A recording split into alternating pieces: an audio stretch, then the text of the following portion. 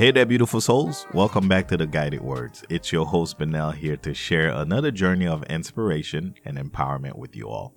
Today's episode is a special one. We're talking about empowering our youth, the bright future of our world, through the timeless wisdom of Scripture. Let's start by understanding our youth today. They're not just our future, they're our present. Vibrant, full of potential, but also facing challenges unique to their generation. In a world buzzing with information and choices, it's vital to guide them with wisdom and love. And what better source of wisdom than Scripture, right? It's like a compass in the wilderness, a light in the darkness. I want to share a scripture that really resonates with this idea. It's from Proverbs chapter 22, verse 6. Train up a child in the way he should go, and when he is old, he will not depart from it. This isn't just about instruction. It's about nurturing, understanding, and guiding our youth on their unique path. Now let's talk about empowerment. Empowering our youth isn't just about giving them tools. It's about instilling in them the confidence to use those tools wisely. Scripture is filled with stories of young individuals who were empowered to do great things.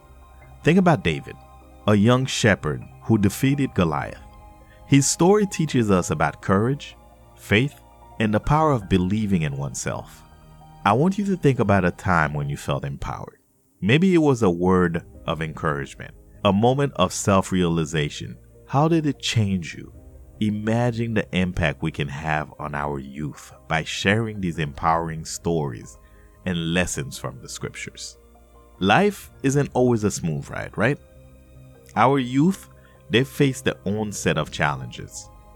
Peer pressure, self-doubt, the stress of expectations. It's crucial to equip them with the strength to navigate these challenges. Scripture gives us the armor, the resilience, the faith, the wisdom to face these trials. Remember the story of Joseph? Sold into slavery by his own brothers. Yet, he rose to greatness through faith and integrity. His story is a powerful testament to overcoming adversity. It takes a village, doesn't it? Empowering our youth is not a solo mission. It's a community effort. We need to build a supportive environment where they feel heard, understood, and valued. Let's be the mentors, the cheerleaders, the safe haven they can turn to. In Scripture, it's our handbook for building this community of love and support. The book of Ecclesiastes says, 2 are better than 1, for if they fall, one will lift up his companion. What a beautiful reminder of the power of unity and support.